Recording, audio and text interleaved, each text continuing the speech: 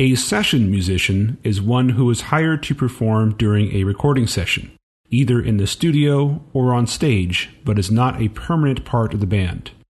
They might come in and play on one song during a recording session, or they may join a band for an entire tour. It's common practice in the music industry for the group of artists in the recording studio to be different from the group that goes out on tour.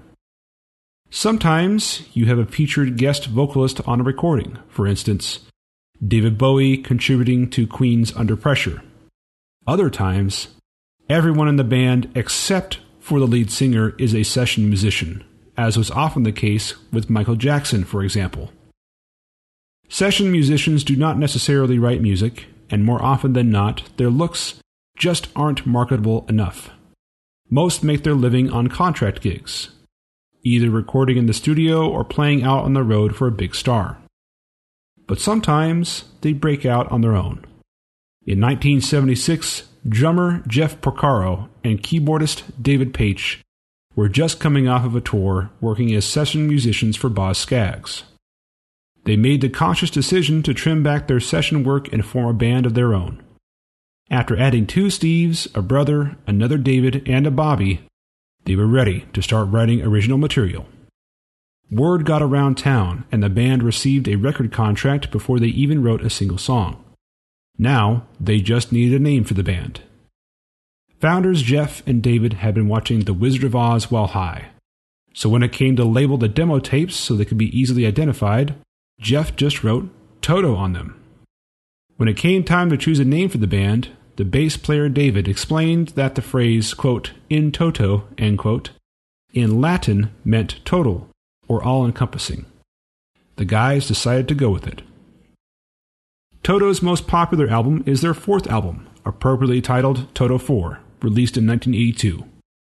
The album garnered a number of impressive sales figures and accolades, notably Grammy Album of the Year.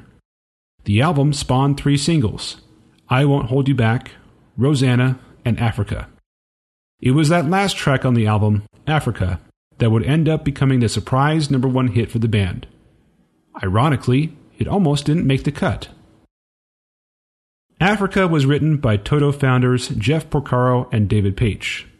When their 2nd and 3rd albums with Toto weren't successful, they were out to prove themselves on their 4th. Paich had just gotten a new keyboard. Quote, it made this brassy sound, and the moment I started playing it, I had what would become the opening riff to Africa. Then I hummed a melody, and by the time I got to the chorus, I had words. End quote. Shocked at his own luck, he describes this experience as if a higher power was writing the song through him. Toto 4 was nearly complete. They had one more spot for a song on the vinyl record. Paich stepped up to propose adding an experimental cut, and then asked Porcaro to compose an authentic African looper percussion.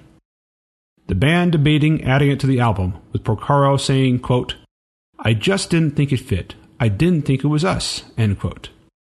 When the band brought in the label executives to listen to the album's final mix, they were shocked at their reaction. Not only did they love the album, but they wanted to make Africa a single. Paich said, quote, it barely made the album, and the last thing it was going to do was sprout legs and become a single. No one was more surprised than myself and the band, end quote. Africa has maintained its popularity to this day. The song has been featured on South Park, Family Guy, Community, Stranger Things, and Late Night with Jimmy Fallon, among others. It's been streamed over 270 million times on Spotify, more than any song by the Beatles, Led Zeppelin, U2, or Madonna. It was recently covered by Weezer. My thoughts. Africa has always been one of my hands-down favorite songs of all time. There's nothing else like it. It's rhythmic, upbeat, energizing, and of course, addicting. I've gone back and listened to the entire Toto 4 album, and the band is right. This track isn't like anything else of theirs. Toto was started with 6 white, middle-upper-class, regular-looking Joes with big mullets and bad mustaches. The rest of the album is what you would expect from the gang. It's bland, adult contemporary music that you might have heard sitting in a dentist chair or waiting in an elevator at some point in your life. Africa is a one-of-a-kind song, It's the first song I add anytime I'm creating a playlist of best songs ever. If you've never heard of it before, then let me be the first to introduce you.